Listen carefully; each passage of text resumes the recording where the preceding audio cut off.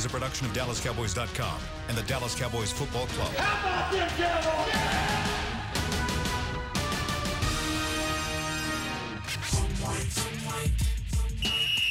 Let's go, baby! Are you ready for a break? Yes. Are you ready for a break? Absolutely. Ready for a break?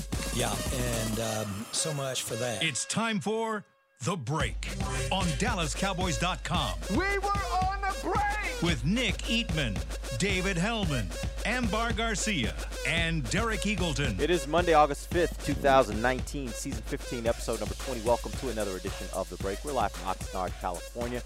Bright sunny morning, Monday morning, and Cowboys have the day off. They will be chilling today. They'll be back at practice tomorrow afternoon at 3:30, their normal time. They got a week of practice, Tuesday, Wednesday, Thursday of this week, and then on Friday they head off for their first preseason game against the San Francisco 49ers. Before that, though, yesterday they had their blue-white scrimmage.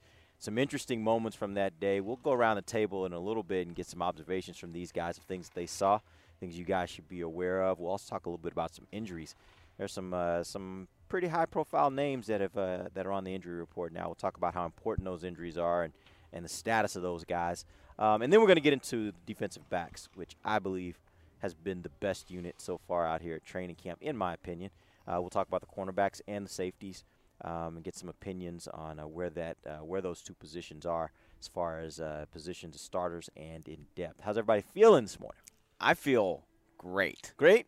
It's Monday, and we don't really have to work as hard as we usually do. Yeah. And that's an awesome way to start the week, in my opinion. Do you feel great because of soda? Is soda have you energized and ready to go? Soda has me hungry. But I weighed myself this morning. I'm down 7 pounds since I started. My so dude. yeah, That's what I'm talking Yeah. about. For those of you who don't know what soda is, it's a weight loss program that you and Brian are doing. yeah. Me and the big guy. Yeah, you he's guys are down doing like an awesome 25. So Yeah. Amber was supposed to be on it, and she. Was I didn't even kinda want to like, mention that. She was like, Dude, I got on the scale and I've gained weight. because you're not following Every the time diet. I somewhat that follow she it, needs a okay? diet. That's part of the whole thing. Here, yeah, but you don't need it. First of all, But see, I'm working out more. So when you work out more, It's muscle. you need Yeah, you it's need- muscle. It's So you're muscle. gonna gain weight when you get muscle, right? I hope it's muscle. What's up, Nick? How's it going? Oh, yeah, I'm out on diet and workout talk. We're just trying to get you right. We got to get you right. I feel bad for Cody Wickman. Why? Got a calf injury. And you know what that feels like. He said the doctor said, some of the coaches were saying they could linger a whole week. I was like, a whole week? Shot 3 months. Man. For those who don't know, Nick. Well, I'm Nick sure injured himself he's playing getting football. treatment. Yeah. You, on the other hand, No. you're just limping around and complaining Yeah, I about it did. instead of actually Wow. getting treatment. Damn. All right. I'm starting it off. Wow. Mean Amber, huh? Well, it's We got very- Mean Amber this It's morning. very simple. No, it's not mean. He needs treatment and he doesn't get it. That's a good point. That's all fair. Not true. I've been to the emergency room 3 times since this whole thing. So, no, I've had plenty of treatment. It's all good. All right, let's talk about some of these some stuff around the Cowboys. Let's start with blanket coverage. I have one question for you guys today. Rod Marinelli said about the defensive depth, defensive line depth, I'm sorry. There's not a lot of difference between first, second, and third with some of these guys. Of the depth guys, blank has had a better camp. Of the Guys that are not the starting type players, the guys that are lower than that. I'll throw a couple names for you. Armstrong, Hill, Jelks, Covington, Taco, Wise. Gotcha. Give me a name of a guy that you think is at the best camp of those kinds of guys. Wow.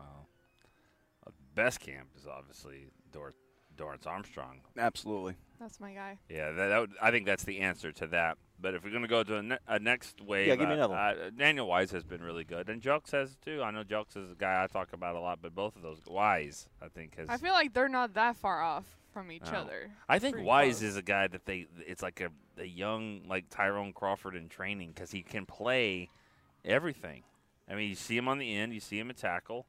I think he could probably get into a one technique. I just think he's a versatile player that they like had him it. coming off the edge a couple days ago. Joe Jackson is another one who actually he hasn't had this amazing camp, but they let him tackle out there yesterday, and all of a sudden he was all over the place. So I mean it's a cliche, but it's a very real thing. You know, some of these guys need the contact aspect to really kind of show their game, and maybe Joe Jackson's one of them because he looked good yesterday. Yeah. Or take a step back, because that's And the other thing. When Sure. guys start hitting, Yeah. then you see a little Yeah. bit more about what they can do, especially offensive guys, as far as being hit and holding on the ball, those kind of things. And there's, like Dave said, I mean, there is something to it because when you get to the NFL and you practice all summer, and what's 50%? Like, I don't know what Tyron's 50%, what's my 50%. But when you get to a game or practice like this and you're like, just tackle, it's everyone's 100%. So it doesn't matter. Because that's where most fights happen at practice. It's a guy that hits harder than he's supposed to, and then like, wait, what? And now you hit my guy. It's a cheap shot, and now you start fighting. You get to a game, and it's just like, Yeah. It's all in. Let's Let's go. That's also why, you have these teams that Cowboys yeah. used to do this, where you pull two teams together to practice during training camp. I think that's a recipe for disaster, because terrible. if you've been practicing at one level, like your team, you know kind of how hard you hit, and you know how fast you're going. Some of it's not on the same page, and the other team might be going all out, And you don't. and then all of a sudden you have that collision of these two different mindsets, and then guys take it personal, and then you there goes really fight. don't care about their Jordan Right. Chuns. That's exactly right. Like, we will hit him Yeah. hard. Yeah, so It's been terrible every time I've ever seen it. Yeah, I it's- mean, Chargers, and we went to San Diego. That Yep. was just a fight fest. Denver flows out. Adams ripped his helmet off and threw it and basically hit a player in the head with it. I don't know why out here the Raider thing, like that was Yeah, a fan. was Raiders hit- and Rams, like Raiders both of and the those. Rams. Yeah, It's like yeah. the malice at the God, palace. yeah. It's terrible. Yeah, it's crazy. But I saw this morning on NFL Network, there are several teams today that are starting practices with each other, and I was just like, good for them. I'm Yeah, happy I'm they're not glad doing we that. don't do that. Yeah. I don't know why I always laugh about. It's an inside joke when the Rams walked out to practice that day.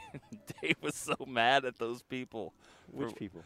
Just their version of us. They just walked out on Their the field. their media team rubbed me the wrong way. What did they do? And it was weird because Dave, that was a point where your first, second, third Probably year. my third year. And yeah. nothing really gets Dave like rattled. or Right, anything. yeah, But that's these what I'm wondering, like, these what- guys just walked out, and it was like our group, but they come out like, what do we got here? They're They looking just around. were. Ah, They just and were Dave kind was of A little acting. obnoxious. They were kind of acting like they owned the place. I was like, who the hell are y'all? Oh man, Did you get worse a shot in than when that. the fights broke Worse out? than that. You It was take a no. shot.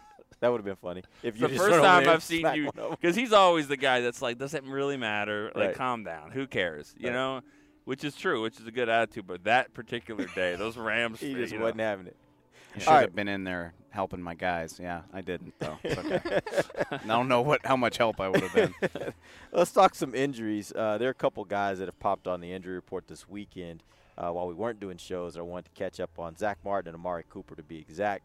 And then also, just for kicks, give me an update if you have one on Sean Lee. Start first with Zach Martin. What are we hearing about him? I think hearing that it's enough for him to rest. I mean, Back injury. He got a back injury, and he's, I just think it's a situation where he's had something in the summer. This isn't the first time. He's had a little irritation there, so this might be a thing they have to manage, which isn't good. It's a good. thing. It's a thing they're going to have to manage. It just is. It's a back problem for an offensive lineman. Like the whole position is about like leveraging your body and having people push back against you. Like Right. that's going to hurt your back. When you sit down, which Yeah. is literally, I'm not saying sit, but I'm saying when a guy's rushing an interior lineman, the point is they want to basically get to a point where they get a stalemate and they just have this guy. The nature of that is your You back bent. is Right. arched and you're being bent backwards. Right. So there's no way It's not around gonna it. be good, yeah. Luckily, from the MRI, it's not a big deal. It's not like this herniated disc or some major problem. It's just an irritation. But every time he plays his position, it's probably going to get irritated. Luckily, he's one of the toughest mofos around, so I have no doubt he can fight through that. But it's just probably going to be something he has to manage. So how much does that concern you, knowing that, again, talking about the fact that every play that's probably going to be something that's going to happen to him, and when you start talking about a full season, his availability, his effectiveness, we've seen other guys with back injuries. Do you think he'll be as good as he has always been, or do you think this affects him, just knowing that irritation is there, and it may not be anything they can really do about it? Both. I think he'll be as good as he's been, and I think it Yeah. will affect him. I think he's that type of guy. I also think the next time he hits anyone, they'll be wearing a Giants jersey. That's what I There's think. no point in putting him out here. How many times did Jerry mention the word the Giants, Giants. yeah, he's mentioned Three? it a few times. Yeah, I mean, the Giants. Oh, it was another injury, Cooper. He said, He's like, if we were lacing up, Dr. Jerry, if we were lacing up to play the Giants, he'd be out there. But why risk him? Transitioned right into your Cooper. Tell me. Amari Cooper's fine. He's fine. He bruised his heel, and again, it's Oxnard. He's Amari Cooper. Let's not be silly. He's fine. I'm very confident about that. So, he might be out there tomorrow. He might not be, but he's fine. But whether he's out there or not, the idea is that he's fine. Yeah. It's just if he's not out there, they're just not putting him out there. You know what's really going on here, right? What? I mean, we've been hearing about how small this plane is from from Oxnard to San Francisco. Trying to get some guys if guys are kind of banged up, you're like, hey, you're not playing in the game. You stay back. They're just working on the itinerary for the Sounds trip. smart, honestly. Sean Lee dinged his MCL. He says he feels good. He's progressing well. He's working through his rehab. He doesn't know when he'll be back. It's like we talked about. It's probably one of those things where if there was a game on Sunday, it would probably be a different story. But again, why are you a 32-year-old veteran with an injury history? Why are you trying to rush him through? Just be patient. I'm curious to see when we see him again because I don't know the answer to that. Injury provides opportunity. That's what I always say. And basically just giving these young linebackers a chance to do something. Luke Gifford's a guy that gets to do some things there at linebacker. I think he's making some plays. Since they were able to have a little bit more contact yesterday, was there a linebacker that maybe stood out to you a little bit when you talk about opportunity? Not really. I don't think that those guys did a lot. Maybe Brian Scott's Eye has some linebackers there. I haven't seen that yet, but I will say this. I think linebacker is a position that is it's not as deep as you think it is because it's very top-heavy. But after two, the questions start at 3. The questions start with Sean Lee's health. Then after that, who's a lock to make the team? Oh, see, I think I feel pretty differently about that. Wow. I think Joe Thomas is a lock to make the team, Okay. just in terms of his versatility. I forget him every single time he's on the roster. I just forget he's on the team. Which I don't know why. It's fair because there's not a lot of snaps for him, but he's a solid player. Solid. He is a solid player. I just forget about He him. reminds me of Durant, like in that way. Like he's just a solid guy. He's not a great guy, but I know he's a what solid it guy. is. Really solid. I know what it is. The number. Get out of the 40s. I can't take you seriously. I don't know why. That's stupid. That's a dumb. Is there any good linebacker in the NFL that's sitting in the 40s? Deion Jones, I was about to LSU, say, 45. Yeah, he's a with boss. He is a Falcons, good player. right? Yeah, Devin White, LSU, also going to be a boss in the 40s. Just saying, LBU. He's just gonna run off the LSU guys. No, right. I mean, Okay. no. Let's keep it on the tracks because I think Justin March-Lillard's a lock to make this team. A lock. Justin A lock. Yes, he has been good out here. Did you see his one-handed did. interception the other day? It was great. He made an awesome play. He can play multiple positions. He's a special teams guy. He's a Garrett type of guy. Just a good attitude, good dude. I mean, I can't definitively say lock because it's the NFL. Dan Bailey got cut last year, but what do you think? 5 or 6 at linebacker? I guarantee you 6, and I think 7's Maybe even 7. possible. Okay. Yeah, they love linebackers because that's who does the heavy lifting at special teams. Sean Lee's got an injury history, all that good stuff. So if you're right, really, there's only 1 to 2 spots left for the other guys. I think you already think that those 5 are in. here, and then you're looking at Luke Gifford. You're looking Chris Covington. Nate Hall's done some stuff. I don't know if I'm ready to put him on the team, but it's kind of an open competition between a bunch of those young, cheap guys. Yep. But I think Gifford is the guy, the next guy there. I mean, I think he's the 6th guy right now. I think he's, and we talked about him. It's like, what do you got to do? All you got to do is really be better than Chris Covington or maybe Justin March-Lillard. But I feel like you keep 6. I just feel, right now on August 5th, I'll be surprised if Justin March-Lillard isn't on the team. All right, let's take our first break. When we come back, we're going to get into some observations from the blue-white scrimmage. That happened yesterday afternoon. Really fun time. These guys will tell us what they saw, some things that stood out to them. Do that when we come right back. This is DallasCowboys.com radio. If you're like me and you love... if you have a thing, then cutting the cord is scary. But then I found out I could switch to DirecTV Now and still get the live sports I love. No satellite needed, no bulky hardware, no annual contract, just... Get the live sports you love. Try DirecTV Now for $10 a month for 3 months. Visit DirecTVNow.com. DirecTV Now. More for your thing. That's our thing. Use code REALDEAL. Limited time. Price for a little package. After 3 months, renews monthly at full price. Currently minimum $40 unless canceled. Prices may change. New subscribers only. Cancel anytime. Content varies by package and may be limited. Restrictions apply. Do you want the most interesting, up-to-the-minute Dallas Cowboys news straight from the Star in Frisco? How about exclusive and on command? That's right. News and nuggets you can't find anywhere else. With our exclusive Cowboys content on Alexa, you can have all the answers, secrets, stories, and more. What's Stephen Jones thinking during a game? What's Joe Looney's favorite pregame meal? We take your questions to Cowboys players and coaches, and you can hear the answers directly back to you. Just say, Alexa, open Dallas Cowboys. Star Sports Tours is the only official fan travel partner of the Dallas Cowboys, offering exclusive game weekend travel packages with sideline access and photo ops with current players, alumni, and cheerleaders. That's not all, though. You'll get to talk X's and O's with Senior Director of Player Personnel Will McClay, and of course with yours truly, me, Brian Broaddus. You can trust the official fan travel partner of the Dallas Cowboys, and with us, you'll travel like a pro. Visit cowboystravel.com to book your travel package today. While a player could look good on paper, it's when he's out on the field that you really find out what he's made of. That's why the Cowboys rely on more than just stats and scouting reports when building their team.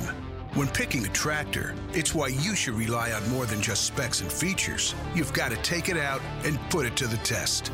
The Cowboys did when they named John Deere their official tractor. Experience one for yourself. Visit myjohndeeredealer.com/football. Back to the break. Welcome back. It is the second segment of the break, live from Oxnard, California. It's Dallas Cowboys training camp. It is day, I think, like 9 or something. I don't Doesn't matter. I'm so lost. 12. I don't even know what day of the week it is. Yesterday was practice 8, which makes this is probably day 12. This is the halfway day. Oh yeah, like we're up at the top of the hill if this is the roller coaster, and we're about to go down real fast because we got an off day. There's 2 travel days in the next 5. There's a game, and then all of a sudden we're hopping a plane to Hawaii and going back to Dallas. Yes. I'm excited. Yes. I feel like we've been here forever. Yeah. All right, let's get into some observations from the blue-white scrimmage. I want you guys to tell me some things. We'll go around the table. Tell me some things you saw yesterday that you thought were really, really interesting. Nick, let's start with you. Yeah. Number one, I'd like to change the word and not call it a scrimmage anymore. But it's a scrimmage, Nick. Okay. Just a few plays of tackling out there, but sorry. I do it after the fact. I get all your promotion. Just glad it's him nitpicking right now because it's usually me. But that's always Nick, though. Like, everyone's like, when's the scrimmage start? I'm like, it is starting. It's just tackling. So stop. It's not like a kickoff. There's no heads, tails, or whatever. But we call it a scrimmage. All right. It's anyways, a scrimmage, Nick. Go. There was some tackling going on. I thought the running backs, I thought Jordan Chunn, that's a thing now. I think he's a guy. Jameis Olawale was supposed to be the thumper back. That's not happening. We don't see that happening. Jordan Chunn, I think, is the one taking the most advantage of Zeke not being here. Because Tony Pollard's going to do what he does, and that's good. And Weber did some nice things too. But I think Jordan Chunn is a guy that's a big, powerful back, and I think he's making a difference. That's interesting. I actually thought that Pollard was the guy that was making the most of it because when we first started camp, it seemed like the first team reps were pretty much going to Darius Jackson. Darius Jackson and to Chunn. And it seemed like as it's progressed, you're seeing Pollard more and more at the first team. And I thought maybe, and Dave, you and I talked about this yesterday, and you kind of had this opinion too. It almost felt like at first they were like, well, yeah, let's just keep Tony kind of in that secondary role. And as time went on, they were like, he might be pretty good. We might want to give him a little bit more and see where else we can use him. And I thought maybe it lets them know, is this a situation where he's a guy that's a third down back? Maybe not. Maybe he's a guy that can take a series rather than just third down. I think really what I'm saying, he's a lock to make this team regardless if Zeke's here or not. And the more he can prove, the more snaps he'll get. But a guy, Darius Jackson's not a lock. They went and got Alfred Morris, Chunn. I think Chunn's the guy from that group that's moving him more into consideration of maybe making the team. Yeah, and everything you just said about Pollard is right, but he is so entrenched that he was really more part of the non-contact first-teamer practice as opposed to the scrimmage. He wasn't getting hit. They let the young guys get after it. Yeah. Mike Weber really, I thought, showed some stuff. He had a great touchdown run. He spun out of a dog pile and beast mode and prompted the first this is the age we're living in, but the first public comments by Ezekiel Elliott since he started his holdout, he retweeted our video of Mike's touchdown and sent 3 steaming face emojis, which now all these lame sports writers are in a tizzy trying to figure out what that means. It means he's proud of his Ohio State teammate. I don't see how it can mean That's what anything it else. Right. Like, it doesn't make sense. That it people, would mean I've anything heard else. so many people like, oh, he's mad because that's not him, or that's he's not what mad that because they have emoji another is. running back. No. No, that's not what that means. It means, look at my guy. Yeah, He's my scoring a dude's a bull. touchdown. My Let's dude go. is wrecking. Yeah. Not everybody understands emoji culture, as it turns out.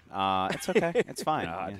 Yeah. I didn't even see it, so why would I talk about it? But so that was cool to see. But really, if you want me to be honest, my number one impression from yesterday is kicker a problem? Oh my God, that's what I was gonna talk about. Is kicker a problem? All right, because That is a big problem. 2-minute drill. Cowboys offense is down 19-17. There's like a minute and change. Dak guides him down the field. It wasn't beautiful, but he throws it to Witten. He gets it to Gallup on the other sideline. Beautiful little slant to Randall Cobb, who takes it. Probably would have been a touchdown in a real game, but in this environment, he's downed at like the 2. And Brett Maher comes on for the game-winning 32-yard field goal with 3 seconds left and shanks it way left. And not only that, but it was like a low kick. It was just ugly. And, I'm worried about the kicker position, if I'm being honest with you, because it's a trend now.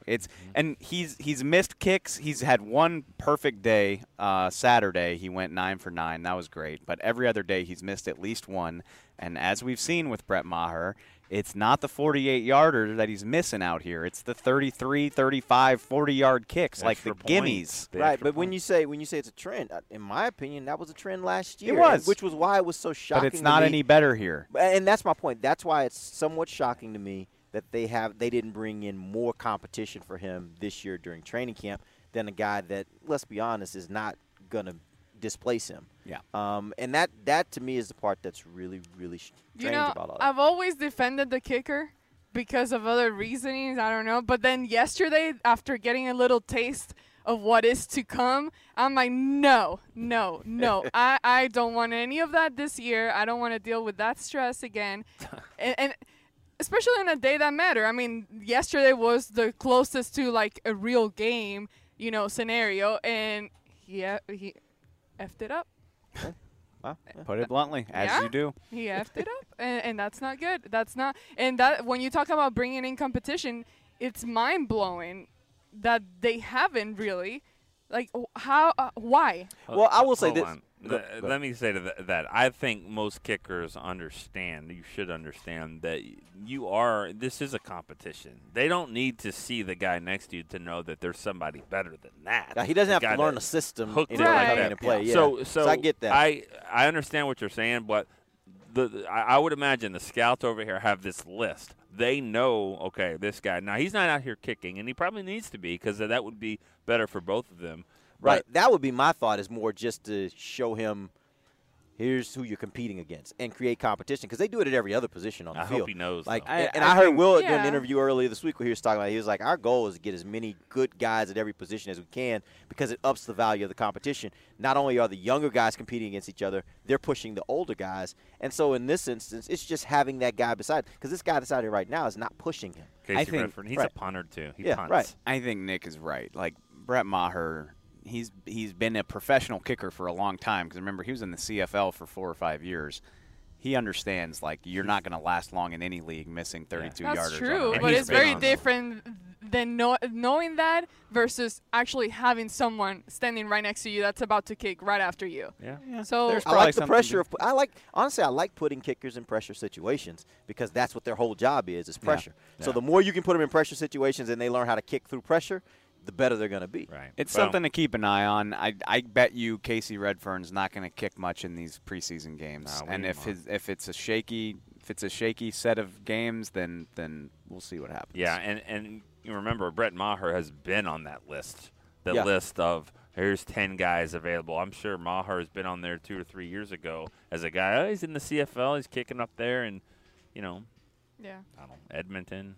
I don't remember. I want to say Saskatchewan. Winnipeg Blue Bombers, maybe. I don't kick know. up there, you're probably pretty good. But yeah, you're right about it's the extra points. It's the 35-yarders. It's the 41-yarders. It's the ones, 59-yarder. Yeah, he can make it into the net, and that's great. And it'll be in the media guide as the all-time 62-yard field goal. That's great. But if it's set 19-17 and he missed a kick like that from the 2, 32-yard field goal. That's not good. Yeah. Somebody on Twitter, I was tweeting about this yesterday, and somebody responded to me and said, the Maharati doesn't go below 50, and I laughed really hard. Actually, pretty good. That was whoever sent me that was inspired. That's actually way really to good. go. All right, let's. I'm sorry, that's actually like a 21-yarder, isn't it? If it was from the 2-yard line. 5. Well, extra points. Oh, because extra points are pushed back. You're right. I'm sorry. So, what yard line? If it was from the 2, he was probably kicking from the 10. It was a 32-yard kick. Okay, so All right. what's that? 22 minus. Yeah. So it was from the 15-yard line. Okay. I'm sorry. Can I give my observation? Yes, give me your observation. Okay, thank you. I don't feel good what they're doing at the red zone. I was expecting to see things better. And when I see the competition, like there are times I feel good about the balance that is being created between the offense and the defense. I feel that although the defense has been able to step it up a little more than the offense, it's kind of pretty well balanced, which is essentially what you're looking for when you're competing out here at training camp. But when they came down to the red zone, the things that they were doing, I mean, to me, that I don't see that much improvement or anything that better than what we saw last year. I don't know from you guys' perspective, but what they were doing yesterday did not excite me at all. Was it the first play of red zone when he hit Tony in the end zone? Was that the first play? I know it was in the first period of red zone that they did. He hit him. He hit Witten for a touchdown in the red zone. Yeah, I was meaning Witten. I'm sorry. Oh, he found Pollard too. Okay, yeah. Yeah, there were a couple of plays, but for the most part, it wasn't that good. He kept missing, and then not just Dak, even the backup guys too. It's like they're having time to scramble and run around and not finding any guy. I mean, shout out to the defense for doing a great job for covering, but when it came down to it, it just wasn't enough to meet in the red zone area. I actually asked Dak about that yesterday because he talked to us, and I was like, here at training camp, you want to beat the defense, but like, it's a bad thing if you're beating them too much, right? Like you want to be able to count on them, you want them to help you during the season. So how do you kind of balance your frustration about not having success with what that might mean about your defense? And he was like, yeah, it's been a lot of give and take. I think his direct quote was like, we haven't come out and bullied them, but they damn sure haven't been bullying us either, which I think the defense is – if I had to give an edge to one side of the ball so far this camp, I would give it to the defense. Which is natural. I think at most camps, the defense usually starts a little ahead of the offense. But remember, we have watched many training camps here where it was just embarrassing for the defense. Yeah. Like they weren't very good. Dez just doing whatever he wants to do, Witten being open all the time, all that good stuff. So, I mean – you could say the same for the defensive line, but, I mean, the red zone is going to work if you can run the football. So no play action to Pollard or anything like that. I mean, it's hard to gauge that right now. When Zeke is back there, that'll change things. And I'm sure that they say, well, Crawford, D-Law will change things as well. Yeah, but it's not even just Zeke. It's Zeke. It's the fact that the quarterback legitimately can run. The defense has to pay attention to that. Out here, they don't really work because they can't tackle him anyway, right? So that isn't as big of a concern, I wouldn't think. And then you didn't have Cooper out here. Amari Cooper out here yesterday. So I think when you think about all those things, I'm a little less concerned with what I saw. I was actually excited to see the touchdown to Witten because that's one of the things we talked about that he could maybe provide for this team was a little extra help in the red zone. If they can figure that out, I think that does create a little bit more of an option for you in the red zone. But your horses, the guys that are going to really get you to the end zone, weren't out there yesterday, not in the way that they'll be out there if they're back and healthy for the regular season. I get it. I mean, when you start plugging in those guys in there, obviously things are going to change completely. Yeah. But I guess I just had more expectations at this point, seeing what the things that Kellen Moore has been doing with the offense and getting creative and all that. I was just excited to see that yesterday, and I didn't get what I wanted just yet. So that was more of a, I do think I agree with you for the record. Is it honestly just across the board the offense it's been a little lackluster. They haven't been kicking butt, and again I'm trying to juggle how I feel about that. Is like, well, is this encouraging for the defense, or should I feel like the offense doesn't have it together? But I've seen enough to give me optimism. Cedric offensively. Yeah. Cedric Wilson took a reverse out in from 25 yards yesterday. It was a beautiful little. I think Jordan Chun started off with it. I mean, the defense was completely clueless. It was a really pretty play. And you see things like that. The throw from Dak to Randall Cobb that set up Maher's miss was gorgeous. So there's enough there to have me feeling optimistic, and I'm sort of trying to find my way to the middle. Like, well, maybe they're just really evenly matched. Maybe this is just good for both sides. One of the things that stood out to me yesterday, my big observation that rides with that, is a number of defensive turnovers. And that's been, in my opinion, a theme throughout camp. This defense is getting a lot of turnovers, relatively speaking, interceptions, forced fumbles. Xavier Woods again yesterday. Yeah, and that to me, I think that's the area where I'm very excited that if that can translate for the defense into the season, that would be probably the biggest knock you had on them from last year. They were good in a lot of areas. Getting the ball and giving it back to the offense was not one of them. So if they can get that and become more consistently can do that, I think it's really a good thing for the team. How has it been in the past training camps? I don't remember. As far as turnovers? Yeah. I don't recall a time when I've seen as many turnovers as I've seen this year. Now, maybe I'm just missing it, but it seems like this year every day there are a few. Something. Yeah, there are a few every day. It seems like their guys are knocking balls out and you got to fumble. There are guys that are intercepting the ball. And again, this is all being done, and we'll talk about that when we get into the secondary, without what I think is their best cornerback. I think there's something very positive about what's going on with this unit.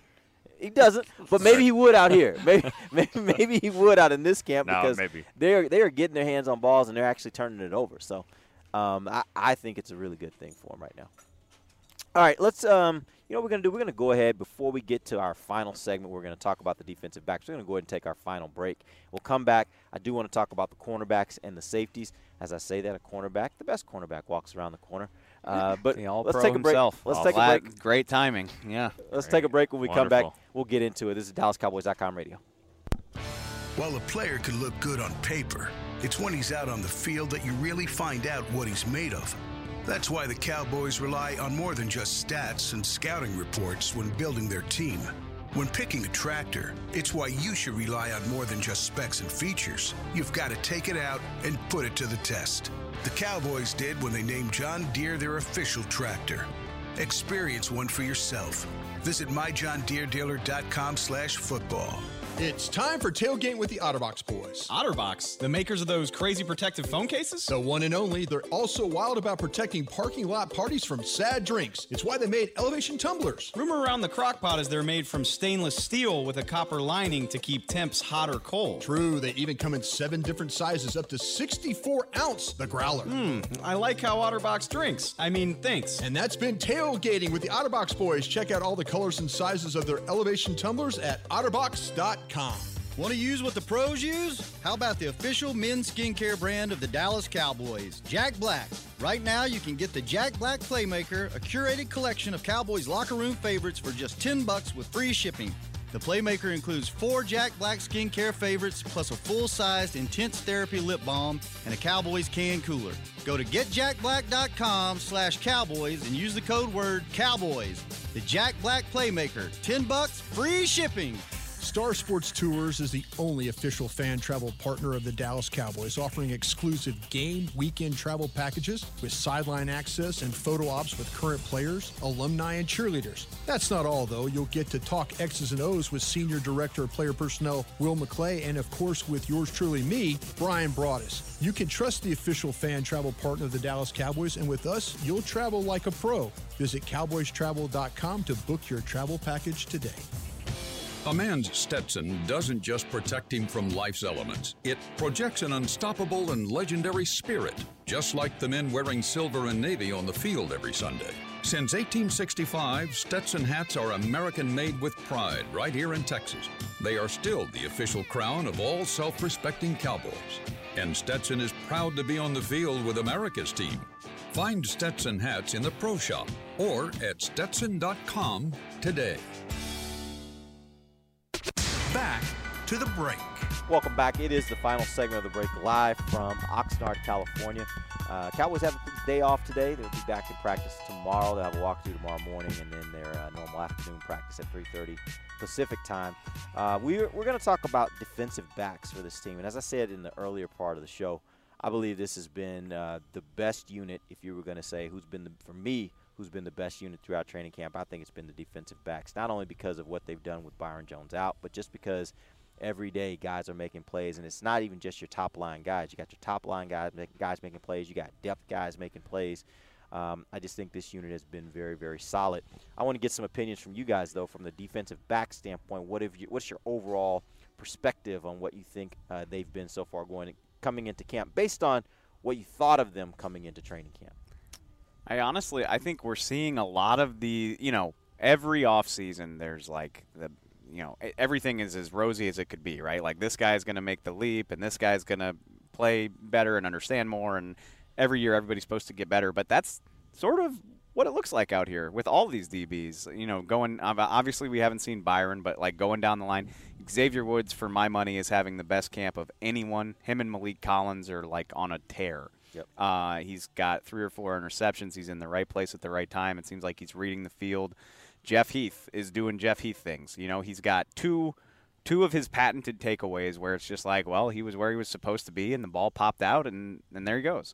So they both look fantastic. And then on and on down the line, Cheeto Awuzie just looks solid. Like he's glued to these guys. He looks like he's taken a step in the right direction. The young guys, to me, have really impressed. Mike Jackson, he's the Richard prototype. He's got these long arms. We feel good about him. He's out here showing it. He's had so many plays, especially on like short developing routes, like comebacks and slants, where he uses that length to disrupt the play. He's picked off 2 balls that way, where he's just so long that he got in front of the receiver before the ball got there. Really impressive stuff. We didn't mention him when we were talking about the blue-white scrimmage, but Donovan Wilson is another guy, which – the scouts told me when they drafted him, this is a dude who needs pads to excel, and it sure as heck looks that way. He forced a fumble on Reggie Davis yesterday. He's a physical guy. He's gotten in several, what would you call them, collisions with running backs where he's just a physical dude. He looks like he brings that to the table. I'm struggling to come up with a DB who hasn't really done much to impress me. I guess Chris Westry, he's been obviously out for a decent portion of this. But other than that, I think most of these guys look really good. Yep. Sorry, I just kind of covered. What else can you say after all that? I was laughing because I was like, I'm going to say Chris Westry is the only guy you haven't mentioned. So what is, other than all right, I'll give you this. But you know what? That's good, though. What I like, though. Shoot, I forgot Alumba, guy too. Maybe had the best single day of any DB just in terms of he made 6 plays in one practice on Saturday. Yeah. I was going to say that what I really like from this whole group is that they don't give up. Even after you think that the play is over, they just keep going, and usually when you get to this point of training camp sometimes and you feel like you didn't play that play very well, you just stop and just like, put your head down and keep walking off. These guys don't do that. They just keep going, and how could they not? Like when you got Chris Richard out there yelling at you. So I love that this whole group is just goes for it and keeps going. Even if they messed up, they just keep going. Yeah. So here's a question for you, Nick. If Byron Jones were to miss games, what's your comfort level with the guys that are playing right now? One game? Yeah. Against the Couple Giants? games. Let's say 2 or 3 games. It doesn't sound like the Giants have anybody. They have right? receiver. If that's a game that he's going to miss. I mean, not saying that he is. Again, just if he were to miss based a on game. Yeah. Not great because again, and through all the stuff that Dave said, and he's going off of what you see over here, which is all you can do. I've just seen too many games in the preseason. We're going to get to the game, and I just have this feeling that in the fourth quarter we're going to have about 4 pass interference penalties or give up some plays. I mean, that's been an issue for this team, and so you think, wow, Olumba's doing great, and Anthony Brown's done a good job, and Mike Jackson, and then we're going to get to a game and we're going to be like, wow, some guy, their number 11 for them, Johnson, whoever. Yeah. Just had 2 catches for 85 yards and a touchdown, and you're like, well, now we're back to the drawing board again. The other thing, too, is you see so much more in practice. Like, they did red zone one-on-ones right here, and every single receiver and every single DB got at least 4 reps, if not 5 or 6. So, Jordan Lewis gave up a touchdown right there, but then he bounces back and breaks one up, and you're left with a favorable impression. Whereas in the game, it ain't the same thing. If you give up the play, or you might only get really one opportunity to make the play, and if you don't do it, then sorry, that's it. So it's easier to make a favorable impression when you get 15 opportunities per practice. So I know it's not going to be as pretty as it looks out here. But, again, all you can go off of is what you've seen, and they all look pretty damn good. I didn't even mention Jordan or Anthony Brown, and they've both been solid out here too. Yeah. Let me ask you that question, and then since you bring up Anthony Brown, who's been the best of those guys? Cheeto, Anthony Brown, Jordan Lewis. Who's been the best of those 3? I would say probably Cheeto has been the best. Again, I'm not grading off a curve. I think he's the best. Jordan has been a guy that's maybe surprised people the most, but I think he's everywhere. He's all over the field. Everywhere you look, you see 27 pop up. Yeah, I would agree with that. I think Cheeto might be the best, but I would also say Cheeto gets his hands on the least amount of footballs, which is, first of all, that's what pops off at you when you're watching, and that's also, it's how you make Pro Bowls and get your name noticed in league circles and stuff like that too. Anthony Brown, I don't know if he'll ever go to a Pro Bowl or ever be like in the upper echelon of NFL corners, but like he's just going to play for a while and just have a really nice career. Like he doesn't get enough credit for being a pretty good football player. Yep. Amber, you have an opinion on that one? Best of those 3.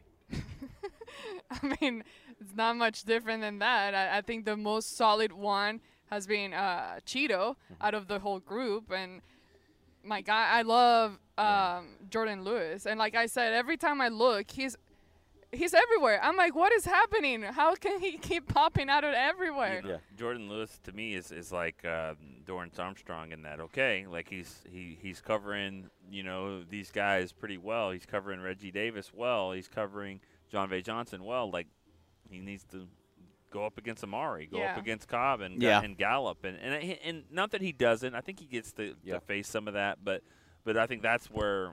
In the same with Dorrance Armstrong, like when he did that against Tyron, it's like, okay, now he's really making a jump here. I'll tell you this: I don't want Byron to miss games, and I won't feel good about it if he does. But the first 3 weeks of opponents, you couldn't ask for a more favorable matchup with wide receivers. I mean, Sterling Shepard's a good player. Giants, Devontae Parker. It's Giants, Washington, and Dolphins. Mm-hmm. Devontae Parker's all right when he's healthy. The Redskins have Doxson and Paul Richardson. It's question will be who be playing quarterback for them. Week 2. That'll matter too. Yeah, they love making us play back-to-back division games. Isn't this the exact same schedule we had a couple years ago? Giants. It was Giants at Washington, 16. Yeah, they've opened with 2 straight East opponents like 3 of the last 4 years. I don't know why, but they like doing that. That's the game of the year. How long do you think? Say that every it year. is. That's the game of the year. That one right there. Game of the year. Nick is obsessed with the week 2. Like, are you going to be 2-0 or 1-1? That's like. And I also believe I wouldn't 0-2 or 1-1. I wouldn't just say that, but I do think that I think the Redskins that's going to be a game. Because you're going to have to be battling with the Eagles. What do you do against the Redskins? What do you do in your division game, especially a road one? You lost that one before. That game, I wouldn't say that if it was just Miami at home or whatever. But this year particularly, I think that is a huge game. All right. So which of the young guys do you think's been Wait, I have a question. Go ahead. How long do you think it's going to take Byron Jones to get back into, like, game day shape? Because if he doesn't practice he until, just walked past us. He looks fine. He's right. Okay. He's just I know. Yeah, he can walk around, obviously. No, he's in pretty good shape. He is. He looks good. He's not gonna play. It's very different getting in there and playing corner. But I suspect he'll be practicing. By the time the Cowboys get back to the Star, they'll have 2 weeks before the season begins. That's kind of in my mind when I'm thinking I would hope and expect to see him back in practice, give himself 2 weeks of practice. Again, he probably won't play any of those preseason games, but I think he could hopefully start getting in at that point, and he's ready for week 1. Yeah, that's kind of the timetable I'm thinking about for him and Tank. Like, As long as they can practice at some point when we're back at the Star, then I think it'll give them enough time as veterans. That should give them enough time to be ready to play when Week 1 starts. They don't need a preseason game to be ready to play. Right. I tend to agree. Yeah. All right, so which of the younger guys at cornerback has been more impressive, Mike Jackson or Donovan Alumba? That's a good one. I mean, Alumba had arguably the best day for any single player. I mean, he broke up everything they threw his way in one-on-ones. He picked off 2 passes in the same team period. Jackson's just been surprisingly consistent for a rookie, though, in my opinion. Like, he kind of, he has 1 or 2 every day, it looks like. Feels like. And, he's a draft pick. I know, they always say it's not about how you got here, but that's a lie. It is. So I lean toward Jackson, even though, that's not a knock on Alumba. I think he's been pretty solid out here. Can 6 corners make the team? I don't know. They've done it before. That was actually going to be my next question is how many make it and who are they? Because, again, you're now talking about guys. I mean, as we're going down this list, there's a pretty decent number of cornerbacks that are pretty good. Now, if you're going to go 6, you feel like you kind of got your guys. But if you're going to go 5, you got to make a pretty interesting decision. And you have to make a decision, too, for next year, which I know that sounds weird. But yeah, you do. When you look at the fact that Byron Jones is this is the last year of his deal. We'll see if he gets a new one. I don't think they're in a real hurry to get anything done there. You also got the last year for Anthony Brown. Jordan Lewis will be in a situation where they could maybe do something with him next year. So, I think Mike Jackson is going to make this team because he's on a 4-year affordable contract. True. He's making the team. As long as he is passable. But I don't know if you really like Alumba, I don't know if you can get rid of that, knowing that you might be in a situation next year where you need 2 or 3 more corners, and you just let this guy go because he wasn't going to make an impact on this team, but he could, They weirded me out last year because they only kept 9 DBs, and I think that's the first time they've done that in the time that I've been here. That you can usually count on 10, whether it's 6 corners and 4 safeties or 5 and 5. Tight end. They've maybe, but they're not keeping 4 tight ends. No way. But will they go back up to 10 DBs? I mean, you got depth everywhere on the D line. We're talking about 7 linebackers. Will they keep 3 quarterbacks? No. I think you're right, but I'm curious. Mike White hasn't done anything where you have to keep him. Mike White hadn't done anything where the teams are going to be like, "Oh, I'm taking him." I don't think. I think he's. So you think Rush is the guy you keep over Mike White? Yeah, he's been better to this point. Yeah, he's been Cooper better. Rush has come on in the last 2 or 3 days and looked a lot better. I don't think anyone at cut down day is going to be like, "Oh, I got to save a spot here. I'm going to put Mike White on my team." I think he's practice squad, and I think he makes it back to your practice squad. Again, that's before 4 games. All it takes is one 65-yard throw on a rope for a touchdown to Devin Smith, and then both of them are okay. We're back here on the break. Devin Smith is your top 3 receiver. I can't wait. We're going to get back from San Francisco. Oh, yeah. Everything always happens. Everything changes. It always happens. Okay, so I'll ask you guys this question. This is a bigger picture question. Do you see a scenario where Byron? I shouldn't even say it like that. Do you think it's likely to happen that Byron Jones gets a new deal with this team, knowing that they already have to sign those other big three? They got other guys like Jalen Smith coming down the pike. Do you think that this is a situation where if he has a great year, he outprices himself to some degree, and if he has a not-so-good year, then the Cowboys may not necessarily want to do a deal? I don't want to do this to my guy Byron, one of the nicest dudes on the team, but he is screaming franchise tag to me. That's what I think, and that's why I think I would not be against that. That's why it's important for them to get these other deals done, because you can't be franchising Dak and while you got Byron to worry about. I don't want to just let him walk, but I'm not convinced.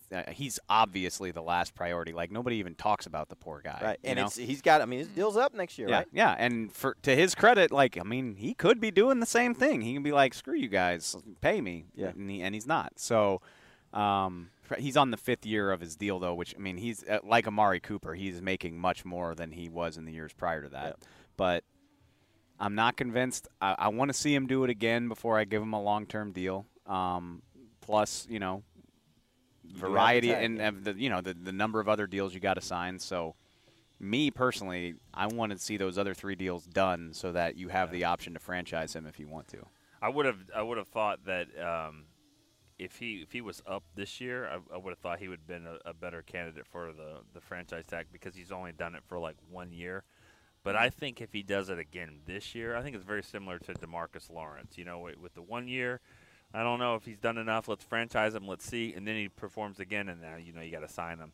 So I think if he actually goes out and has a good year or a better year, makes a few more turnovers, still is a Pro Bowl level type guy, I think that's enough to say let's sign But, yeah, him. you want to sign him. My question more is, do you have the funds to sign him? Because you've going to sign those 3. Whoa, you whoa, got whoa. Tank. How do you know? I would bet any amount of money you're going to sign those 3.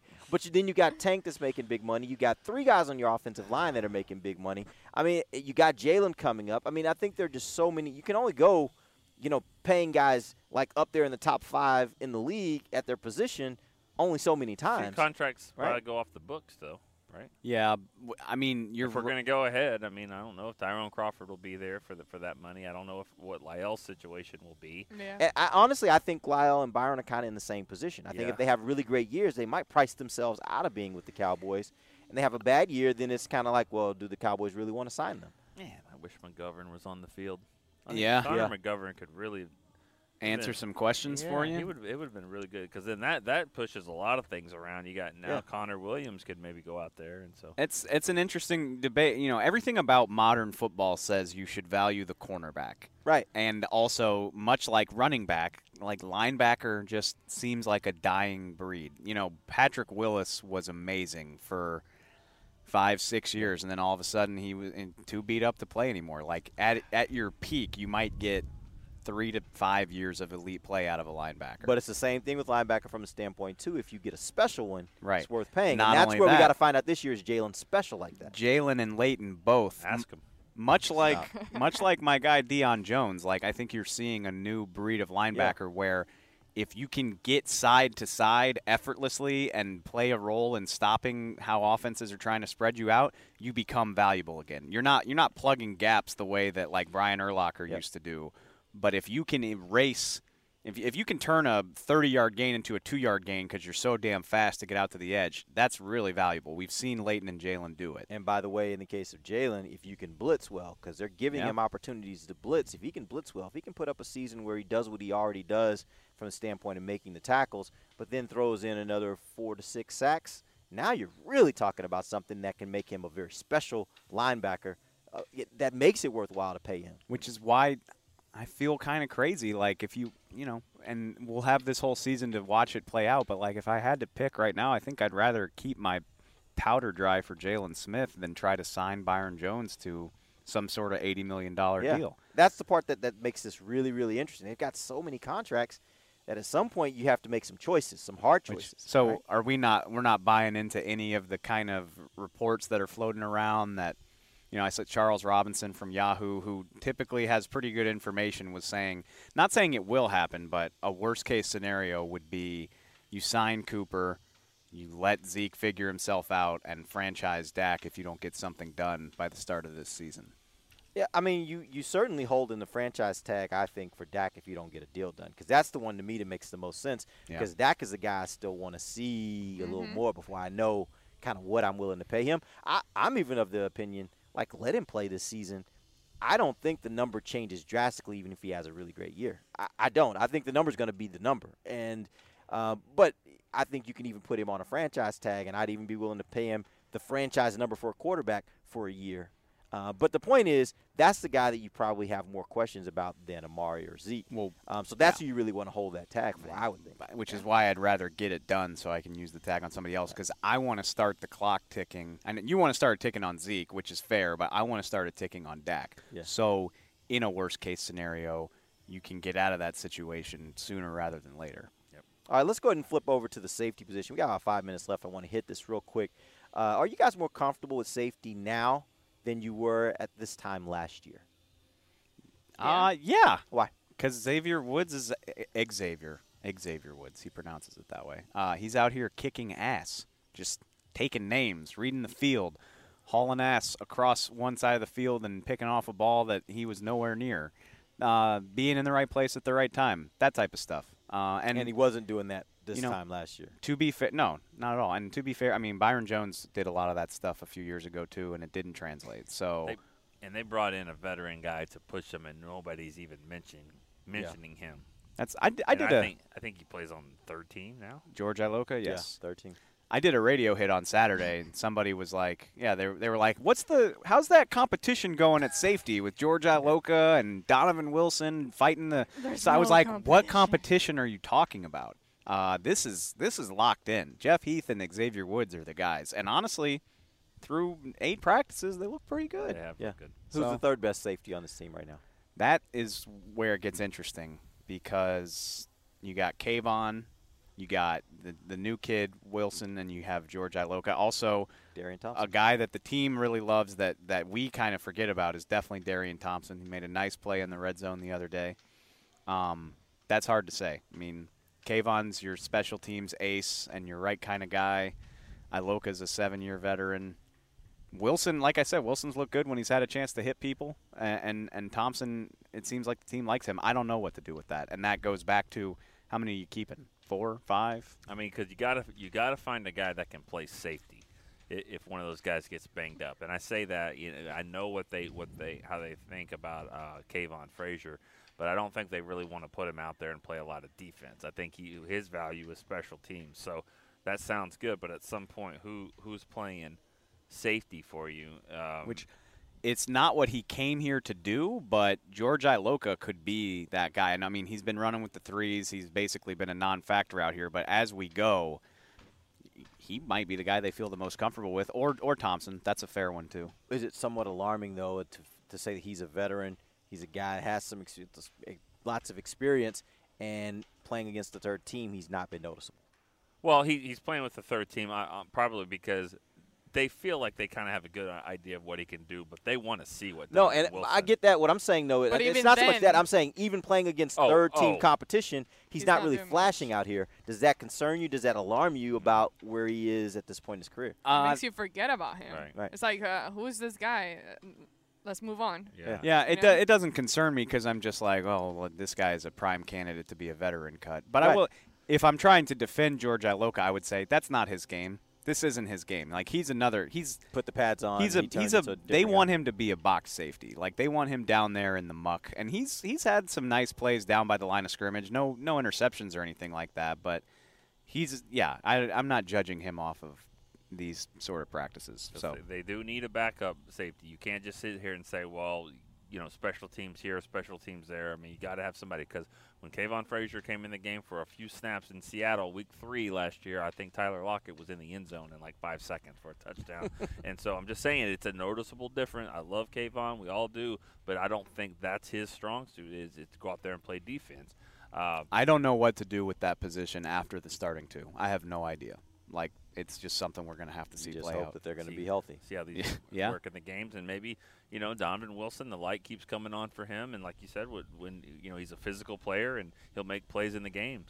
All right. He reminds me of a young Kayvon Frazier, actually. So we appreciate you guys joining us. We're back tomorrow, our normal time, 10 a.m. Pacific time. That's noon for you guys back in Dallas. So then for Nick Eatman, Dave Hellman, Amber Garcia, I'm Derek Eagleton. This has been The Break live on DallasCowboys.com radio.